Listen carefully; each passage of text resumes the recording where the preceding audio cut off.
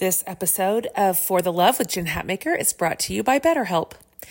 We all carry around different stressors. They can be big, difficult, even scary life things, and also small inconveniences that add up day after day. The thing is, when we keep them all bottled up on the inside and just try to grin and bear it, it can start to affect us and the people around us negatively. We may even isolate ourselves, which makes it even worse. Therapy is a safe space to get things off your chest and to figure out how to work through whatever's weighing you down. This was the case for me when I was at the highest stress level in my life, where the stress was even having physical consequences for me. Therapy was a huge part of my healing journey to learn how to manage the stress. So if you're thinking of starting therapy, give BetterHelp a try. It's entirely online and it's designed to be convenient, flexible, and suited to your schedule. Just fill out a brief questionnaire to get matched with a licensed therapist, and you can switch therapist anytime for no additional charge. Get it off your chest with BetterHelp. Visit betterhelp.com/forthelove today and get 10% off your first month. That's BetterHelp, HELP.com/forthelove. You guys, how important is sleep temperature? It's everything to me. And this is where Chili Pad by Sleep Me comes in. Its mission is to elevate the quality of human life through cool sleep. The Chili Pad bed cooling system is your new bedtime solution. It lets you customize your sleeping environment to your optimal temperature, ensuring you fall asleep, stay asleep, and wake up refreshed. Chili Pad works with your existing mattress. It's a water-based mattress topper that continuously controls your bed temperature from 55 to 115 degrees. It's designed for 1 or 2 sleepers. So if your partner likes to sleep at a different temperature, or you only need it for one side of the bed, it still works. I just put this on top of my existing mattress and voila. So whether you're dealing with night sweats or simply seeking a better night's rest, Chili Pad is here to transform your existing mattress into a sanctuary of cool, relief, and comfort. Visit www.sleep.me/FTL to get your Chili Pad and save up to $315 with code FTL. This offer is exclusively available for the Love listeners, only for a limited time. So order it today with free shipping and try it out for 30 days. You can return it for free if you don't like it with your sleep trial. So visit www.sleep, that's sleep.me/FTL, because every woman deserves to wake up feeling refreshed and ready to conquer the day ahead. Education is freedom work. Education is how we increase the capacity of folks to realize their full potentials. Welcome to the For the Love podcast with me, Jen Hatmaker. Today, we are talking about what it means to be Black in the education system in America with author and social justice scholar, Dr. Monique Morris. Hey everybody, Jen Hatmaker here, your host of the For the Love podcast. Welcome to the show. We are in a really important and what is shaping up to be profound series called For the Love of Black Lives. As I've mentioned, if you've been kind of listening to the series as a podcast crew, we just looked at each other and said, this cultural moment of racial reckoning is so important and full of so many important conversations that we want to also be a part of, that we want to highlight, that we want to learn from. And so we knew for sure that we wanted to center this in kind of an extended series. And today is such a good episode. I'm really, really happy that you're here because we're turning our attention to education. And we're going to think about what it's like to be a Black child, student in America, trying to learn and grow and flourish like every kid, and ultimately create a space where they can find a community where they belong, where they are cherished, where they can contribute. So there's a reason, and we're going to discuss this at length, that you've heard the phrase school to prison pipeline, which is a very real construct in our country. And usually this phrase is applied to communities of color where children are more likely to be funneled out of public schools and into the juvenile and criminal justice systems, way more so than children in white communities. The data is very clear on this. Many of the children who enter the school to prison pipeline have had harsh, adverse experiences growing up that affect their physical and mental health, and in turn affect the way they learn. And so rather than being nurtured, cared for, attended to, rather than having their trauma addressed, their pain addressed, they find themselves so often in zero tolerance policies and sent to alternative schools where they don't receive the resources and care they need there either. Or even worse, they are arrested for the disruption and sent to juvenile detention center. And guys, this starts early. We talk about this, but this starts in kindergarten. Like we see 6 and 7-year-old kids of color arrested inside their schools for taking a piece of candy off their teacher's desk. Just absurd overreaction to normal childhood development. So we are going to absolutely discuss how so many kids of color are eventually pushed out of school and into the gears of the justice system disproportionately. In fact, according to National Black Women's Justice Institute analysis of civil rights data collected by the U.S. Department of Education, Black girls are 7 times more likely than their white peers to be suspended, and Black girls are 3 times more likely to be referred to juvenile court than their white and Latinx peers. And according to today's guest, this is a narrative we absolutely can change. She is changing it. We can change this by transforming our schools from places where Black girls and boys receive punishment disproportionately into places where Black girls and boys can receive healing. Because when we are healed, when we are safe, when we are loved, then we can learn. It's just that simple. So Dr. Monique Morris is who we have today. Lucky us. And I'm very serious. Lucky us. She's an award-winning author and social justice scholar. She has 3 decades of experience in the areas of education, civil rights, juvenile, and social justice. She founded the National Black Women's Justice Institute, and she's now on the board, an organization that works to transform public discourse on the criminalization of Black girls and their families. So ultimately, Dr. Morris says, her work is about using research and narratives to challenge actions and structures of oppression as she meets people where they are on their journey toward freedom and flourishing. Also, which she's going to mention, she loves Prince, like a lot. So she's good people, right? Dr. Morris is an incredible author of books, tons of scholarly articles. Her latest works are Sing a Rhythm, Dance a Blues, Education for the Liberation of Black and Brown Girls, as well as Push Out, the criminalization of Black girls in schools, which she also made into a documentary. No big deal. She can do everything.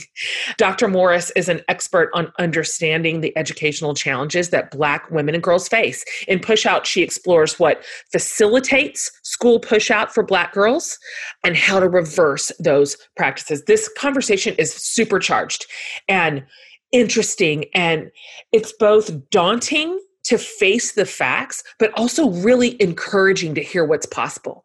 Dr. Morris really discusses her work and what she has seen and what she is helping to create to incredible results. So this is a good one, you guys. This is a good one. This is where we start in the origins as early as we can when the kids are still kids. Right? This is the place to reverse harm and discrimination and bias and punishment and turn it into love and possibility and wholeness. Okay? This is a good one. I'm so pleased to share my conversation with the very brilliant Dr. Monique Morris.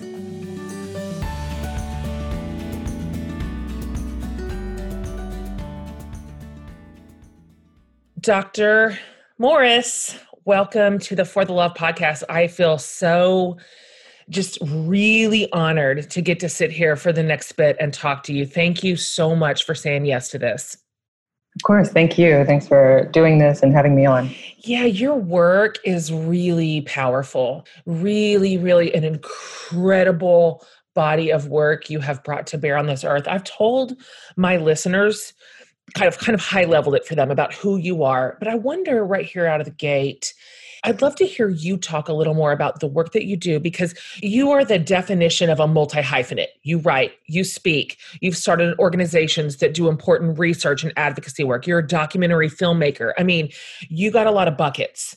Can you talk in sort of general terms, really, about your work and kind of what brought you to this work, what brought you to this table, and the overarching theme that drives what you do through all these multidisciplinary platforms?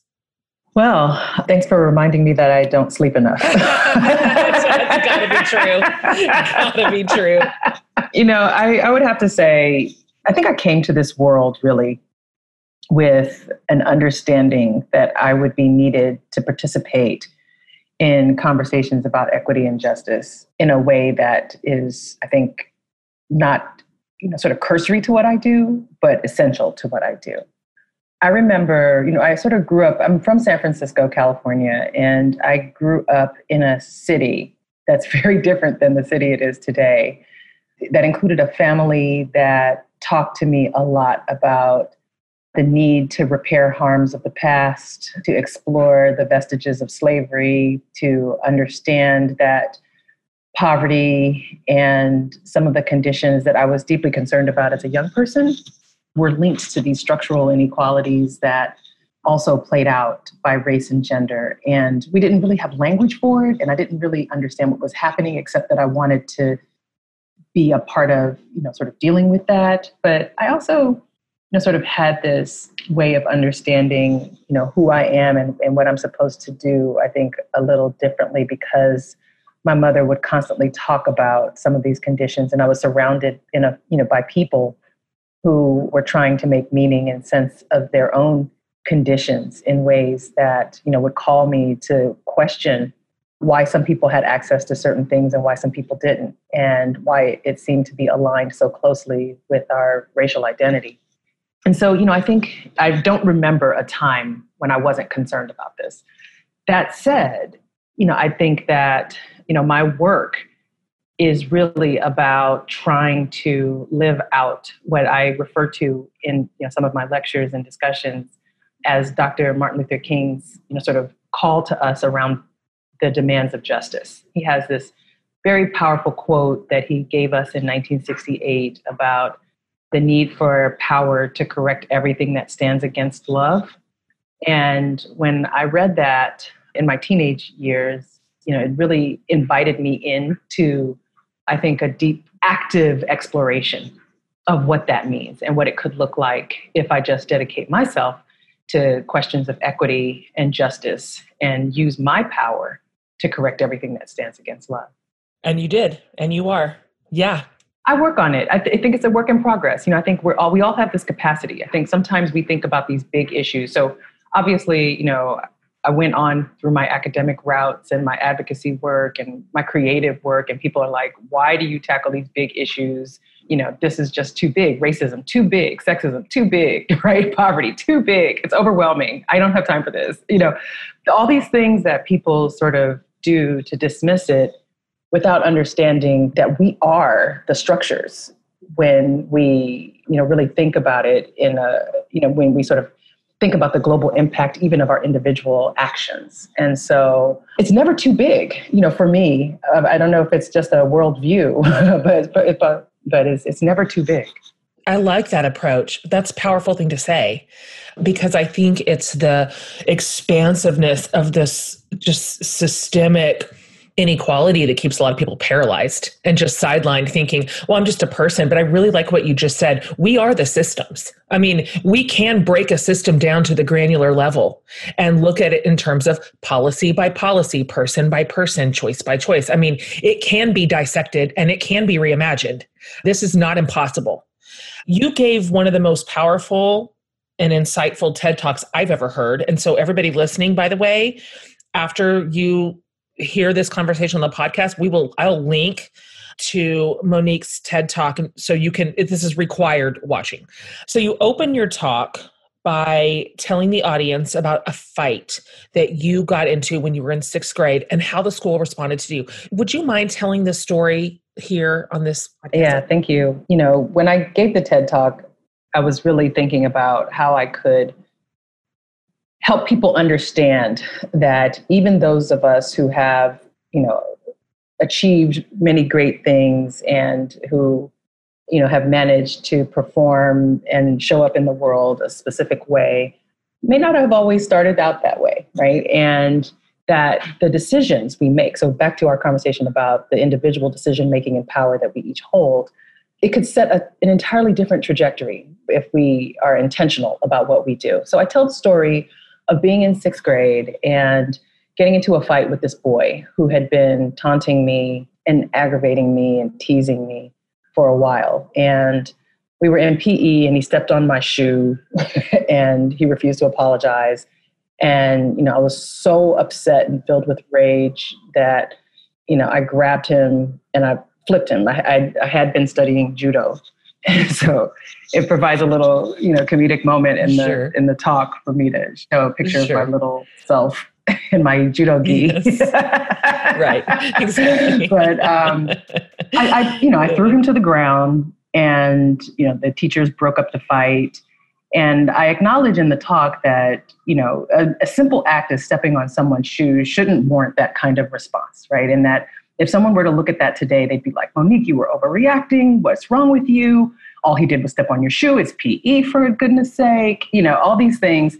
And what I share in the talk is that I was really responding to a host of other things, that I had been dealing with sexual violence. I'd been dealing with abandonment. I had been dealing with a lot of, both gender-based violence and, sort of structural violence that filled me with rage. And so him stepping on my shoe and refusing to apologize was just the last straw for my little self, my sixth grade self. And so I wanted to fight. And I talk about the difference between, my teacher's response to me and what likely would have happened today, right? Where my teachers came in and, of course, I got sent to the principal's office, and I was like, she would ask me, what happened? She understood that there were a series of critical questions that she needed to ask me about what was happening in my life, rather than say, Monique is a problem child and she has to get out of here. I was not suspended. I was not expelled. I was not arrested. I talk about how nothing that I did that day kept me from coming back to school the next day or learning. There was no interruption to my learning, but rather the educators used it as an opportunity to reconnect me to the community that they were building in the school. And they used the things that they knew about me, my love for Prince, my love for art, to reconnect me to the community rather than push me away. And that is, probably the biggest thing I wanted people to take away from that story, is that when young people are in crisis, that's the moment we bring them in closer, not the moment we try to push them away. It's good. Yes.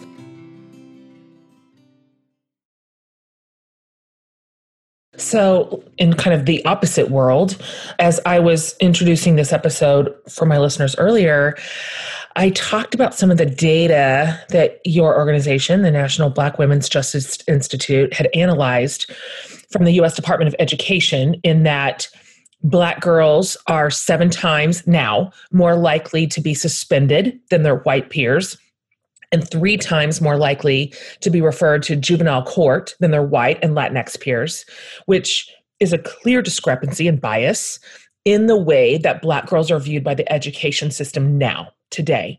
And so one thing I'd like to hear you talk through, is this a place where age compression comes in? Can you discuss more about what age compression is and why it's so particularly harmful to Black girls? So when we look at the data as it impacts Black girls, it is important to note that Black girls are the only group of girls who are disproportionately experiencing exclusionary discipline, the suspensions, expulsions, referrals, arrests, et cetera, across the spectrum of discipline and at every educational level. So when we think about that, it's, for me, every time I say that out loud, I'm triggered in some way, because I cannot believe that I can't believe it because I see it, but it's so upsetting.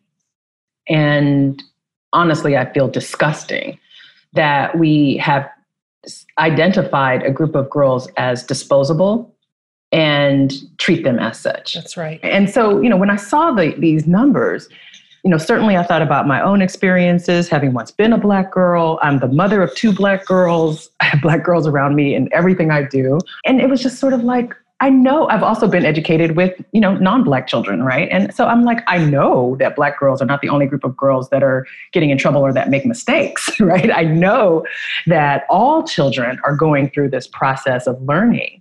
It's just that some kids have an opportunity to have their actions or their behaviors read as an adolescent or juvenile mistake, as opposed to others where it's seen as something that is somehow indicative of a problematic personality or character trait that is not correctable and therefore not seen as sort of worthy of intervention. And so that's where we talk about age compression, which is, I think, one part of it.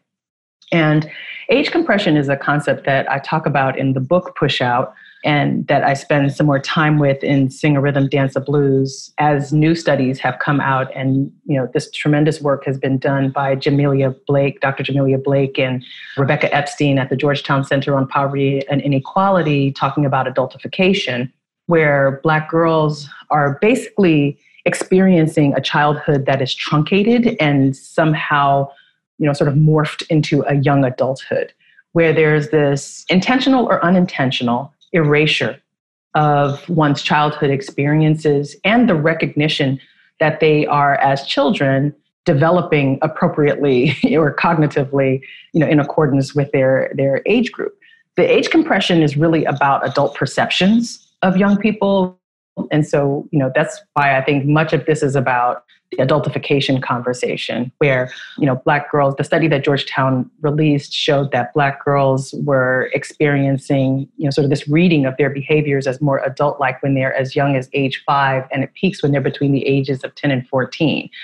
And, sort of in the Push Out documentary, we spend some time talking about why that's a problem, because, this is a period where Black girls are experiencing early onset puberty between 8 and 9 and 10. So there's this tendency to view their bodies as more adult-like and then to treat them as if they are little adults when they're not, right? And when we think of someone as more adult-like, not only does that, as the Georgetown study show that we tend to then, as adults, read them as needing less nurturing, less protection, and sort of less patience. You tend to have less patience with somebody that you don't have, necessarily a view of as someone who's in need of more nurturing and engagement and comfort. But that this lack of patience, this lack of reading their behaviors as developmentally appropriate, can also lead to harsher treatment and engagement when young people do make a mistake. I mean, I think it just leads to a lack of empathy. It leads to a lack of interest in exploring what some of the, more culturally competent, gender responsive interventions might be for this group of people. Sure. And it really speaks to our intention when we're talking about working with young people. I always bring this up when I'm thinking about like 6 and 7-year-old Black girls who are arrested for taking candy off a teacher's desk or having a tantrum in class. Yes. Any of us who have been mothers know that 6 and 7-year-olds can throw a mean tantrum, right? Just saying. And we all know that there are better ways to intervene than calling in the cops. Right. Like, imagine you're 6 and 7-year-old, No. right? You don't want to, No. but exactly. It doesn't make sense to anyone, no one, under any circumstance. Because when I see a 6 and 7-year-old, I don't care how, quote unquote, violent this tantrum appears to be. I'm clear that this is a 6 and 7-year-old, right? Or a 6 or 7-year-old. And I'm clear that there are strategies that I should know in working with young people or being around young people that call upon them to calm down, and strategies that engage them and get them to recenter. And all of these things that we know are possible, that we use in everyday life as parents, that we use in everyday life as concerned community members and siblings, to get someone to calm down when they are having a moment of disruption. Right. It's just the most obvious developmentally appropriate response. And yet so many schools are calling in law enforcement for young people who are having tantrums in class. So I want to talk about that because this is a big deal. This is a big deal, what we're talking about. And I want to discuss for a minute the school to prison pipeline, which is, as you're mentioning right now, we begin to see its origins in kindergarten. We're talking about babies here. Yeah, even pre-K. Pre-K, right. And so I'd like to talk about this school to prison pipeline and what it's doing to kids and communities of color. Can you talk about how this works and what kind of compounding effects make it harder and harder and even impossible for kids to get out of the pipeline as they age up, and then how it affects the community as a whole? We could spend like weeks and weeks on this, right? But, let me try to give you a quick version of this. So the school to prison pipeline is a framework that was developed by advocates to help us understand that there was a clear path between the decisions that are made in schools and the outcomes that are criminalizing to young people and eventually as adults. For me, it represented a very linear way to consider this phenomenon that is impacting so many young people, partially because when we think of a pipeline, we think of, sort of a linear path, a direct path.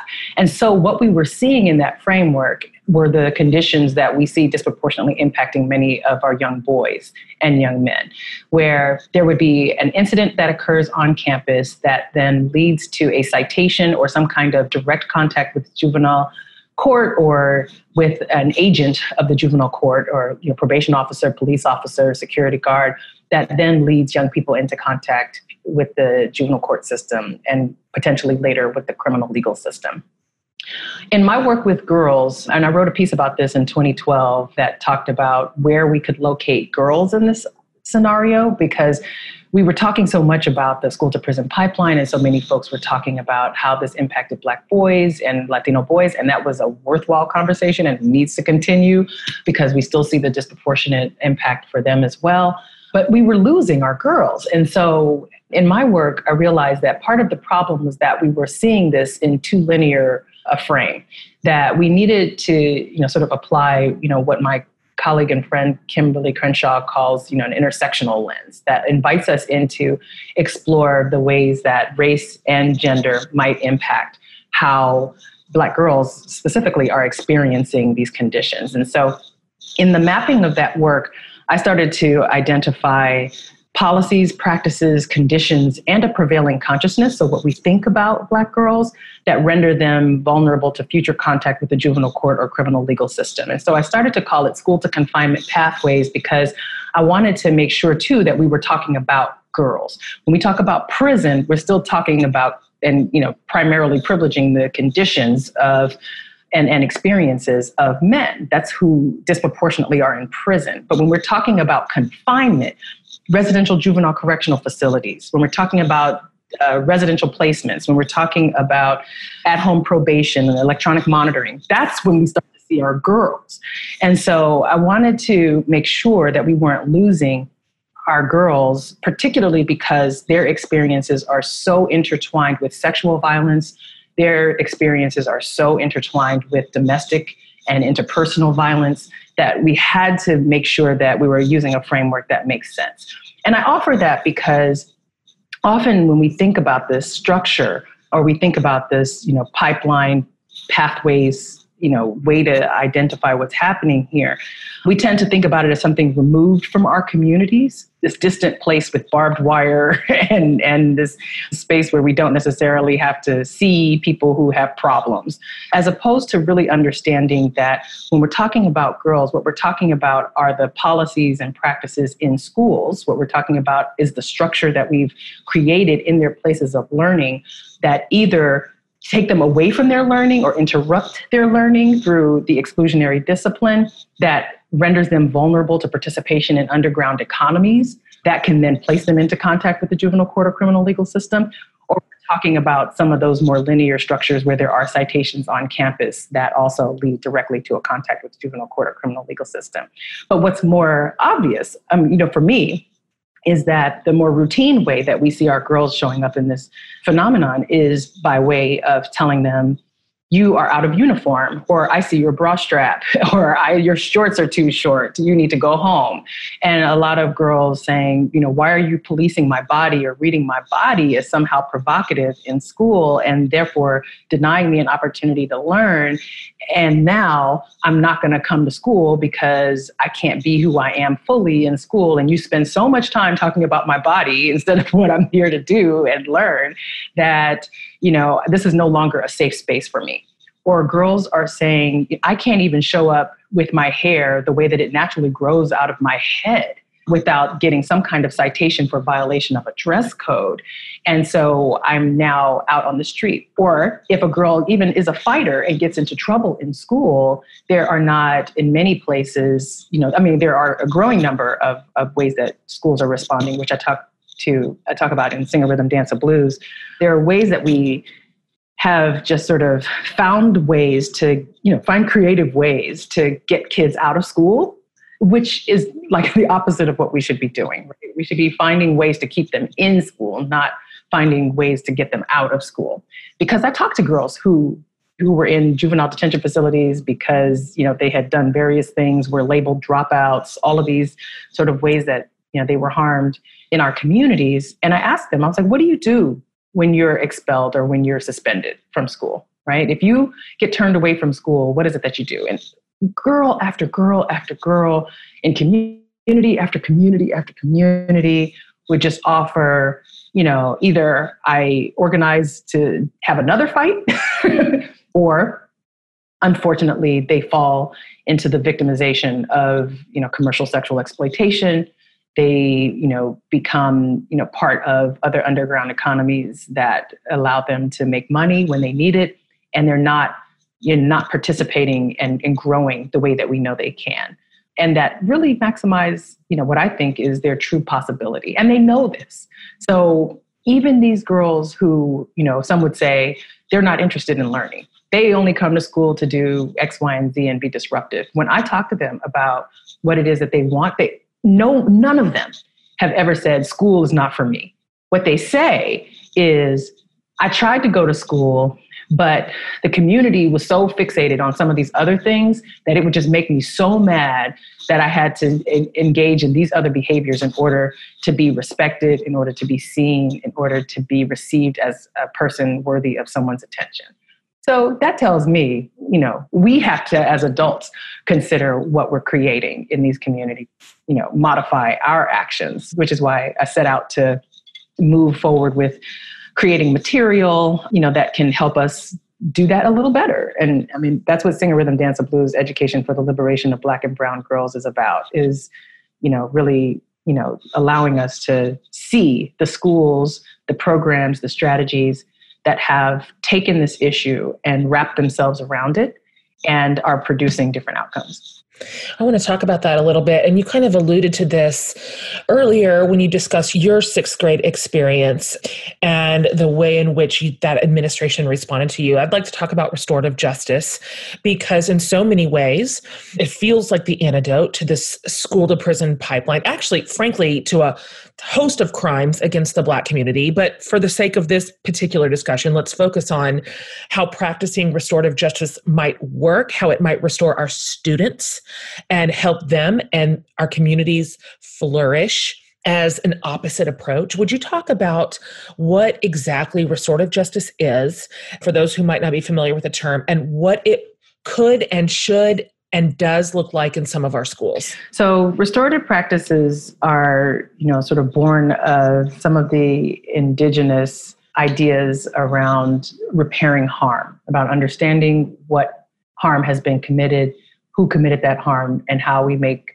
someone whole in repairing relationships from that harm. It is a different paradigm of justice. It's not about the crime against the state. It's not about the authoritative power coming in to declare what will make someone whole, but rather facilitating a process for the person harmed and the person who committed the harm to have a conversation about what needs to happen in order to repair relationship. There's a fundamental understanding that we're connected in community and that even the person who committed the harm is not disposable, right? And that there has to be some way of coming into being with each other that primarily centers the community, not the individual. And so it is an interesting, it's been an interesting way to sort of receive and engage in conversations, because so much of restorative practice, I've was first introduced to it years ago and have been an evaluator of restorative justice programming, have gone into spaces and looked at and supported, created, funding structures for restorative programming, partially because I believe that that is one of the fundamental practices of a participatory worldview. That when we recognize and see, in others, this possibility for the redemption and repair of a relationship, then we're able to recognize that harm is not something that is ultimately about a unrecoverable person, but a repair of an action, or some deeper understanding of how we come together in confronting an action that has caused harm from this person. So restorative programming in schools oftentimes, will look like the circles that happen in many communities, which I think is probably the preferred modality. It is a singular modality, so I want to share that, that we tend to think about it as the only way that we can have a restorative program. One of the things that I write about and encourage folks to think about are all the other ways that one can restore relationship. Sure. And also how we do that in a culturally competent way, particularly with Black and brown girls. Like, for example, oftentimes, when I first started these conversations about, how to sort of locate Black girls and brown girls in conversations about restorative practice, folks would say, well, the Black girls don't want to go into restorative programming. And I would talk to Black girls and they would say, no, I don't want to go into this restorative programming. And I would ask why. And they said it was because they were still so angry that they didn't want to be forced to have a conversation with someone that they were plotting to beat up the whole time that they were in this community. That's understandable. Right? So I was like, well, that's fair, it's honest. And also, if we're being true to restorative practices, it has to be voluntary. You have to be willing to have this conversation. You can't be forced into it. So for those reasons, I started to explore, well, what are some of the traditions in Indigenous African and African American spaces that have been restorative for girls and women that are not currently recognized in some of the structures that we have. And then I started to realize that the hair braiding, dance, art were part of how, for many, they restore relationships with themselves before they get into the conversation with someone else about the harm that might have been committed. Because when you unpack some of the reasons why there is conflict between and among many of the girls that was leading to the need for a restorative conference in the first place, we were clear that so much of it had to do with internalized oppression. And so much of it had to do with some of the other conditions that the single conversation about a harm between two people were not able to deal with. And that depending on the facilitator of that conversation, that facilitator may not even be aware fully of the levels of historical trauma that are informing why girls are behaving the way that they are in certain scenarios, and boys. So in restorative practice, there's the modality around the circle. There are various other mediation, conferencing, opportunities that happen. There are, I call them, more arts-related interventions that can allow for there to be this new paradigm. But also, it's really about providing an opportunity for there to be a whole new way that we understand educational equity. So in Sing a Rhythm, Dance a Blues, I have a chapter dedicated to exploring restorative solutions, and I talk about some of the ways that other systems are thinking about, or school leaders are thinking about restorative approaches. And the one thing, that I share is that, school leaders who engage in restorative approaches understand that the opportunity to build a strong community can happen only if there are people who are involved in the harm who can be a part of developing the solution to that harm. That's good. And ultimately what we're seeking to restore is love. I love the name of your podcast because it centers love in a way that I don't often see. And what's interesting is for those who know me, I'm so not the touchy-feely person.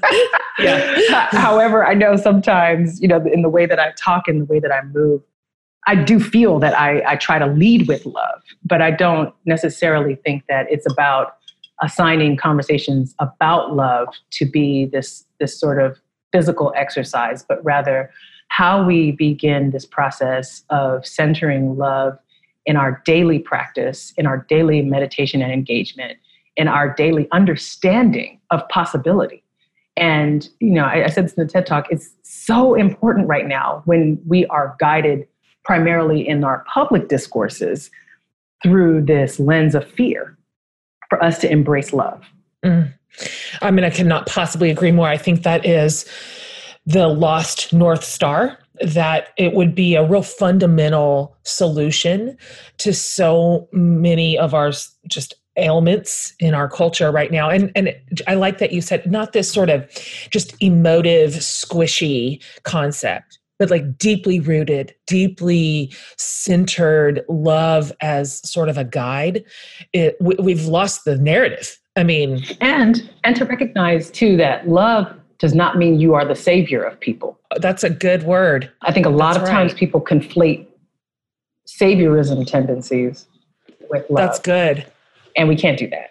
No, gosh, that's a terrible approach and will backfire 100% of the time. This is why I love hearing you talk about these restorative practices where everybody involved in the conflict is a part of the solution.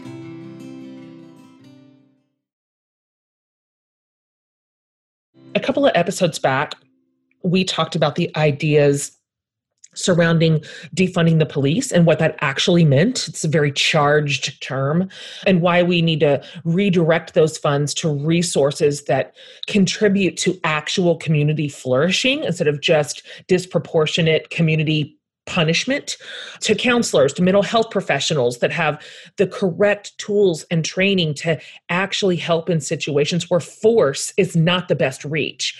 So a lot of that discussion centered around the possibility of redirecting funds toward our schools and the communities of color that are disproportionately affected by some of these practices. Does that feel true and right to you? Do you see that as at least one part of a greater solution? Oh, yeah. I wrote a piece for USA Today about why police need to not be in schools. I think when people heard the notion of defunding the police, there was this sort of instinctual way that folks responded with fear again, and, concern that there would be just rampant violence without acknowledging that in so many ways, the police force is the primary structure of violence and manifestation of violence, particularly in, communities of color, but not exclusively in communities of color. Sure. And so it is, what we're inviting in this conversation, I think, is an opportunity to consider how it is that we understand safety and how we create modes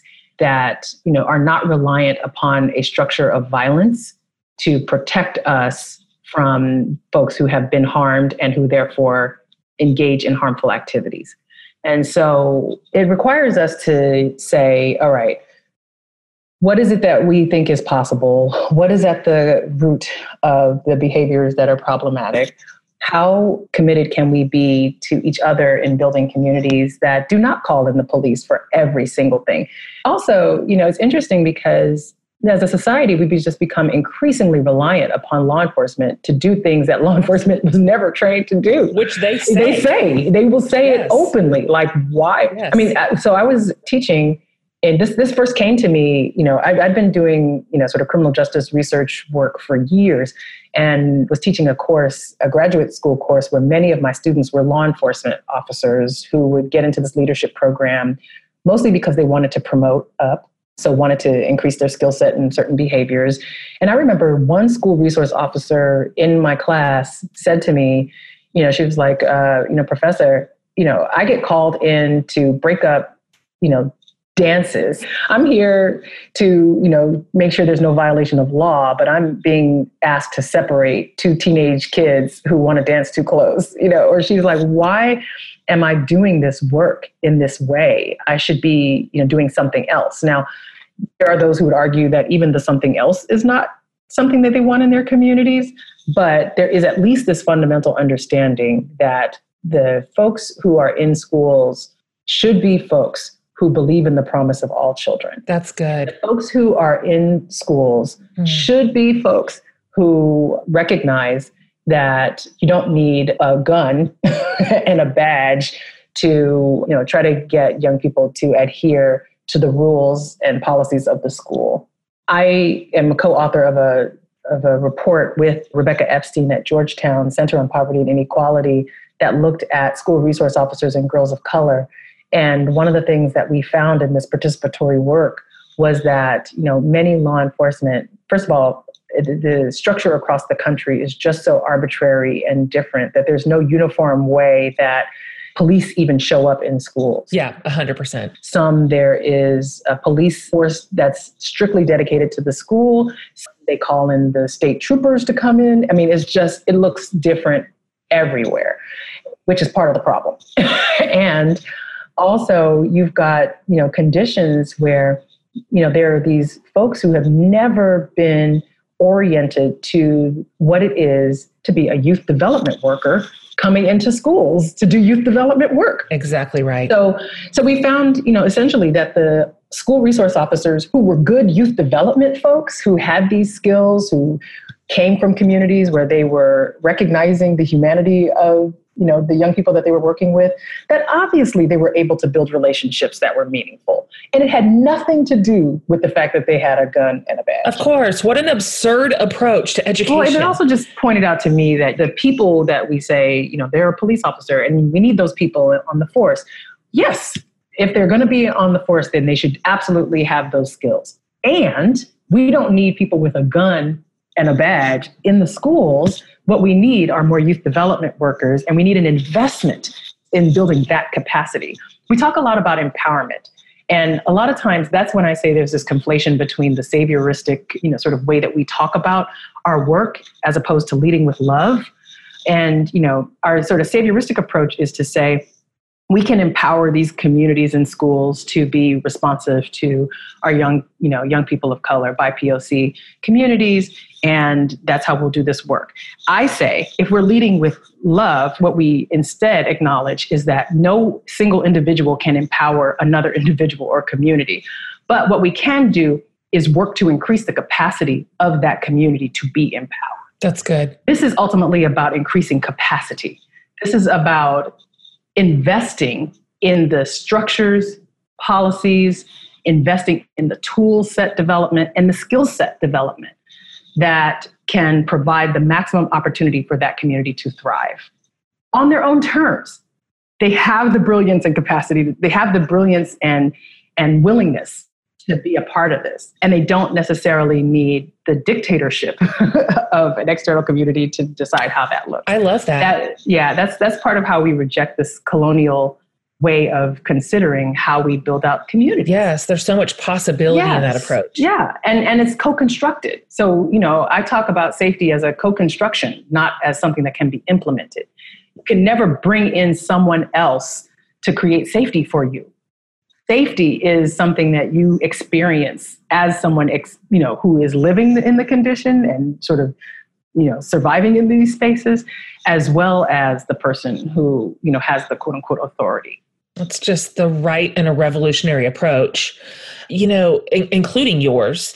There are so many organizations that have been and continue to fight this level of systemic inequality for Black kids and young adults who are putting resources like counselors and mindfulness practices into schools and co-creating together with the student body. I love that approach. Can you throw us an example, something that you've seen recently, something you've been a part of, someone we can look to and go, look at this, look at how this is working? Oh yeah. So I've seen so many examples that, that's partly why I had to write them all up in that Sing a Rhythm, Dance a Blues, because I think that's partly what we're missing in much of this narrative are the examples of who's doing it differently. About 6 years ago, I co-founded a school in Alameda County as a partnership with the Mentoring Center and National Black Women's Justice Institute and the Alameda County Office of Education to launch a program that we call Emerge, that is about working with girls who have experienced school pushout and who essentially were underperforming in all of the existing alternative learning structures. So we wanted to be the group that could respond to, sort of the last chance, girl, the one that everyone has written off that says she's not going to make it. And we wanted her, right? So we could educate her and graduate her. And, 80% of the girls who participated in the program were survivors of commercial sexual exploitation. We were getting referrals from the juvenile court, deep levels of compounded transgenerational trauma. Some girls wouldn't even talk, that the trauma was so great. And we lost one girl to gun violence. But aside from that, we have continued to graduate from high school, these girls who everyone else wrote off. And that's when I realized, part of the problem is that when we're talking about girls who have experienced school push out and who, many of our educational systems sort of dismiss as problem children, is that we don't center enough the sort of primary role that trauma plays in the misbehavior and our need to structure learning in a way that can heal. And so powerful. I, routinely will invite schools to think about how they can become locations for healing so that they can become locations for learning the way that we intend them to be. And so, in that work with Emerge, but certainly I've seen it replicated in other spaces. I talk about the Columbus City Prep School for Girls in the TED Talk and also in the film, the documentary film. There are a host of schools in the South that I have seen who have taken unconventional approaches to working with young people that just say, we are going to center making sure everyone feels loved in this school. And once we have established that young people feel loved, now our work can begin, right? And, it's a departure from the way that I think even 5 years ago when I would go into communities and, educators would say, Monique, my job is not to be a healer. And I would say, but isn't it though, right? It's not, right? I was like, because education is healing. Education is freedom work. Education is how we increase the capacity of folks to realize their full potential. So that means you're a healer. And if you don't see yourself as a healer, then that's a problem. Because if you do see yourself as a healer, if you do see yourself as fundamental to this freedom work, then your intentions hopefully can align with actions to create that as a norm in the community in which you teach. It's about understanding education differently. It's not about creating robots, right? It's about increasing our young people's capacity to see who they want to be. And that's all I got. That's what my education was, right? That's why despite the traumas that I was living with, the adverse childhood experiences, the ACE scores, all these things that I was living with, the critical piece for me was that I had a group of people who understood what I was capable of and who held me to account, when I was falling short of that, and who understood what I needed in investment, not in saviorism, in investment, right? In support, in advocacy, in pushing me sometimes, right? To move beyond. And so, we say sometimes that's the work of the good mentor. I like that. Right. Yeah. But, I also think that there's a role for all of these amazing teachers who, many of whom already understand that to be, what they do. And that's why they're the most effective teachers. They have figured that out. Absolutely. I mean, I love those teachers. Me too. I can spot them immediately. You know who they are. And you know who the administrators are too. The administrators. And that's why, I think it's important to even share, right, those stories, because it's hard for educators to hear all of this bad news about education. And I've, been in communities where really when I talk about school pushout, I'm usually in communities where there are mostly teachers in the audience. That gives me joy and brings me life every time, because that means that even in, the work of leading with love doesn't mean that we're having easy conversations, right? It means that we're willing to put ourselves in the position of having a very difficult conversation, even if we've been a part of that tapestry of harm, and how we then correct that harm. So talk about restorative. Part of what I offer in my work is that we can't just think about restorative practices as the, sort of repair of relationship between two individuals, that we also have to think about the repair of relationship between individuals and institutions where those institutions have been part of the tapestry of harm, and what roles we play in that work if we are agents of that institution. So that means we have to make sure we develop relationships with parents. Parents have to understand that, there's a lot that schools are working through in this moment, right? And that there needs to be this deep commitment to a shared responsibility of caring for young people in a way that can, provide their, sort of best chance. What I love about your work is that it so clearly demonstrates that this is possible. This is possible. Even a system that is just kind of rife with inequalities and sort of broken elements, it can be changed. It can be reimagined. It can be reformed. There is no such thing as a last chance girl. Exactly. She has every chance still. Chance. And right. It's exciting to watch. And it fills me with like hope and possibility for what could be. And I think that most of our educators get into it with, I would like to think that most of our educators come into their work with this idea that students matter and every one of them has potential. And so there's so much raw material here to work with.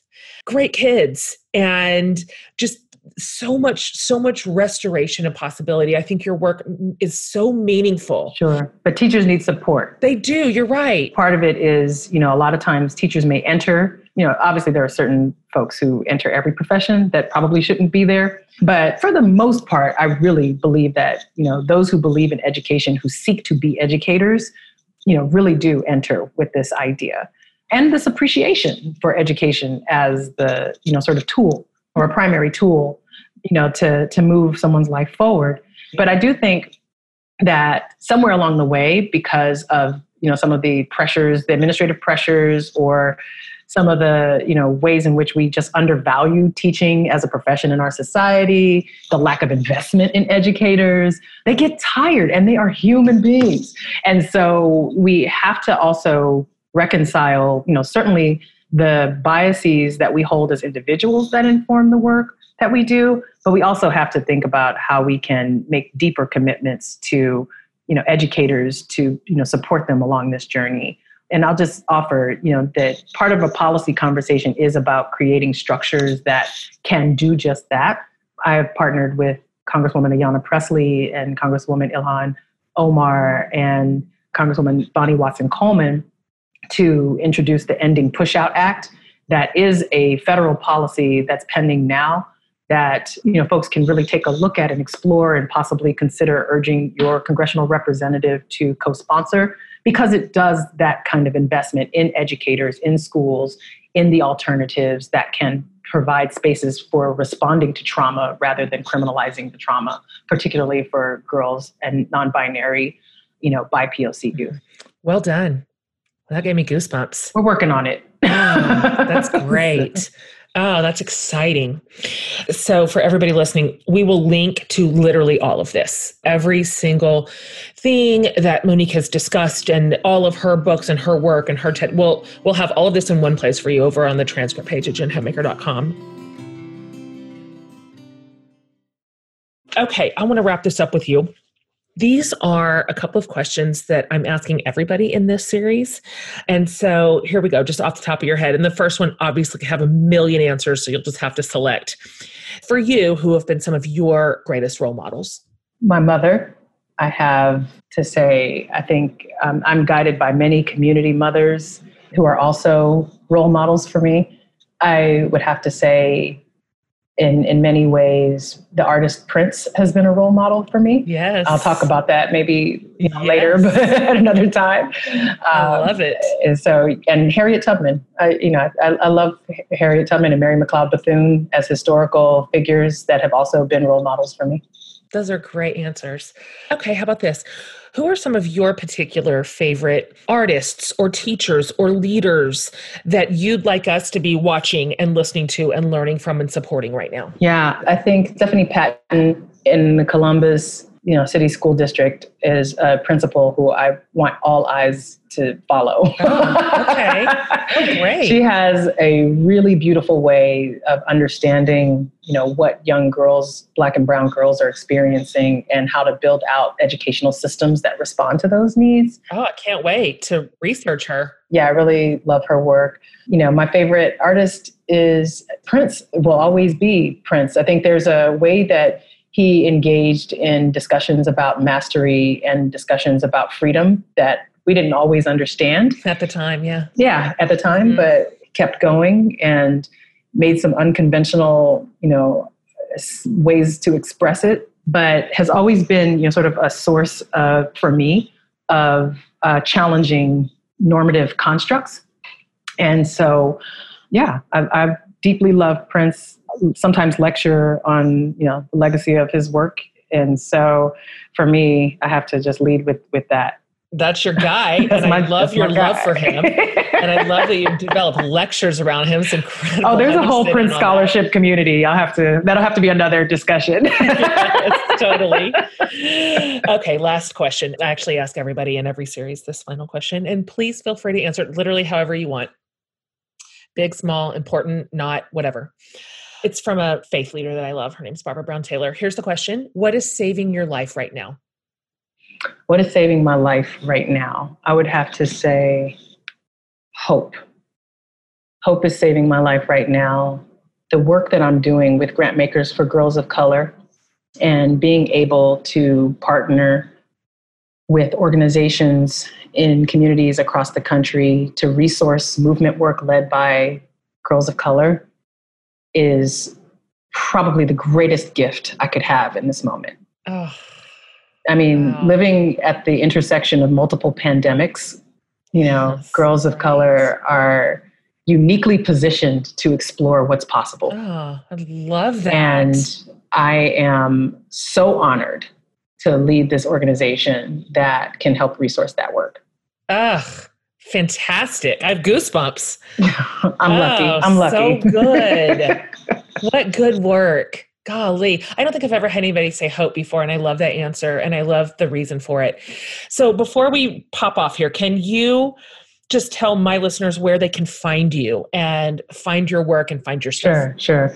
I'm at moniquewmorris.me, but usually more active on social media, Instagram, monique.w.morris, and Twitter at Monique W. Morris, and Facebook, Monique W. Morris, EDD. And if you're driving and you're like, I didn't get it, like I said, we'll have it all linked for you. Do not panic. Thank you for sharing space with me today. Are you kidding me? The honor's mine. Like, I could listen to you talk for 100 hours. I'm so grateful, not just for the work that you do in this world, but for bringing it into our community, and just excited for my listeners to know you and to follow what you do and to imagine how we can co-participate in our school districts and where we're at with our students and our communities. And so thank you for all you do. Thank you for your time today. I'm just incredibly grateful for it. And so delighted to know you and so thankful to have had this incredible conversation with you. Yeah, thank you so much.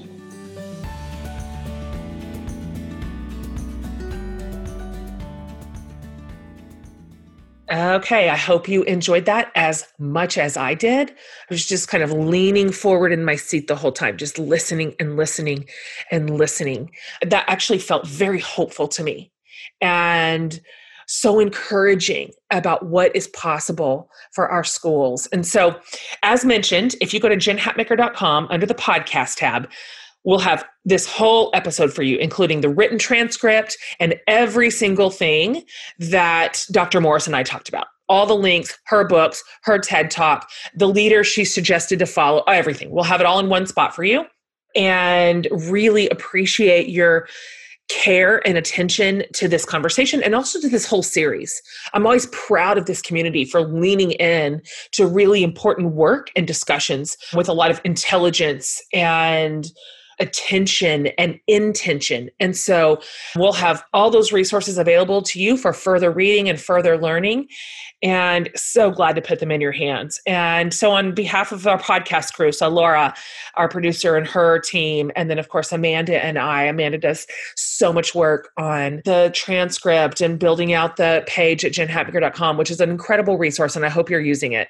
We are delighted to serve you and happy to do it, and thankful for such an incredible listening community. Okay, you guys, see you next week.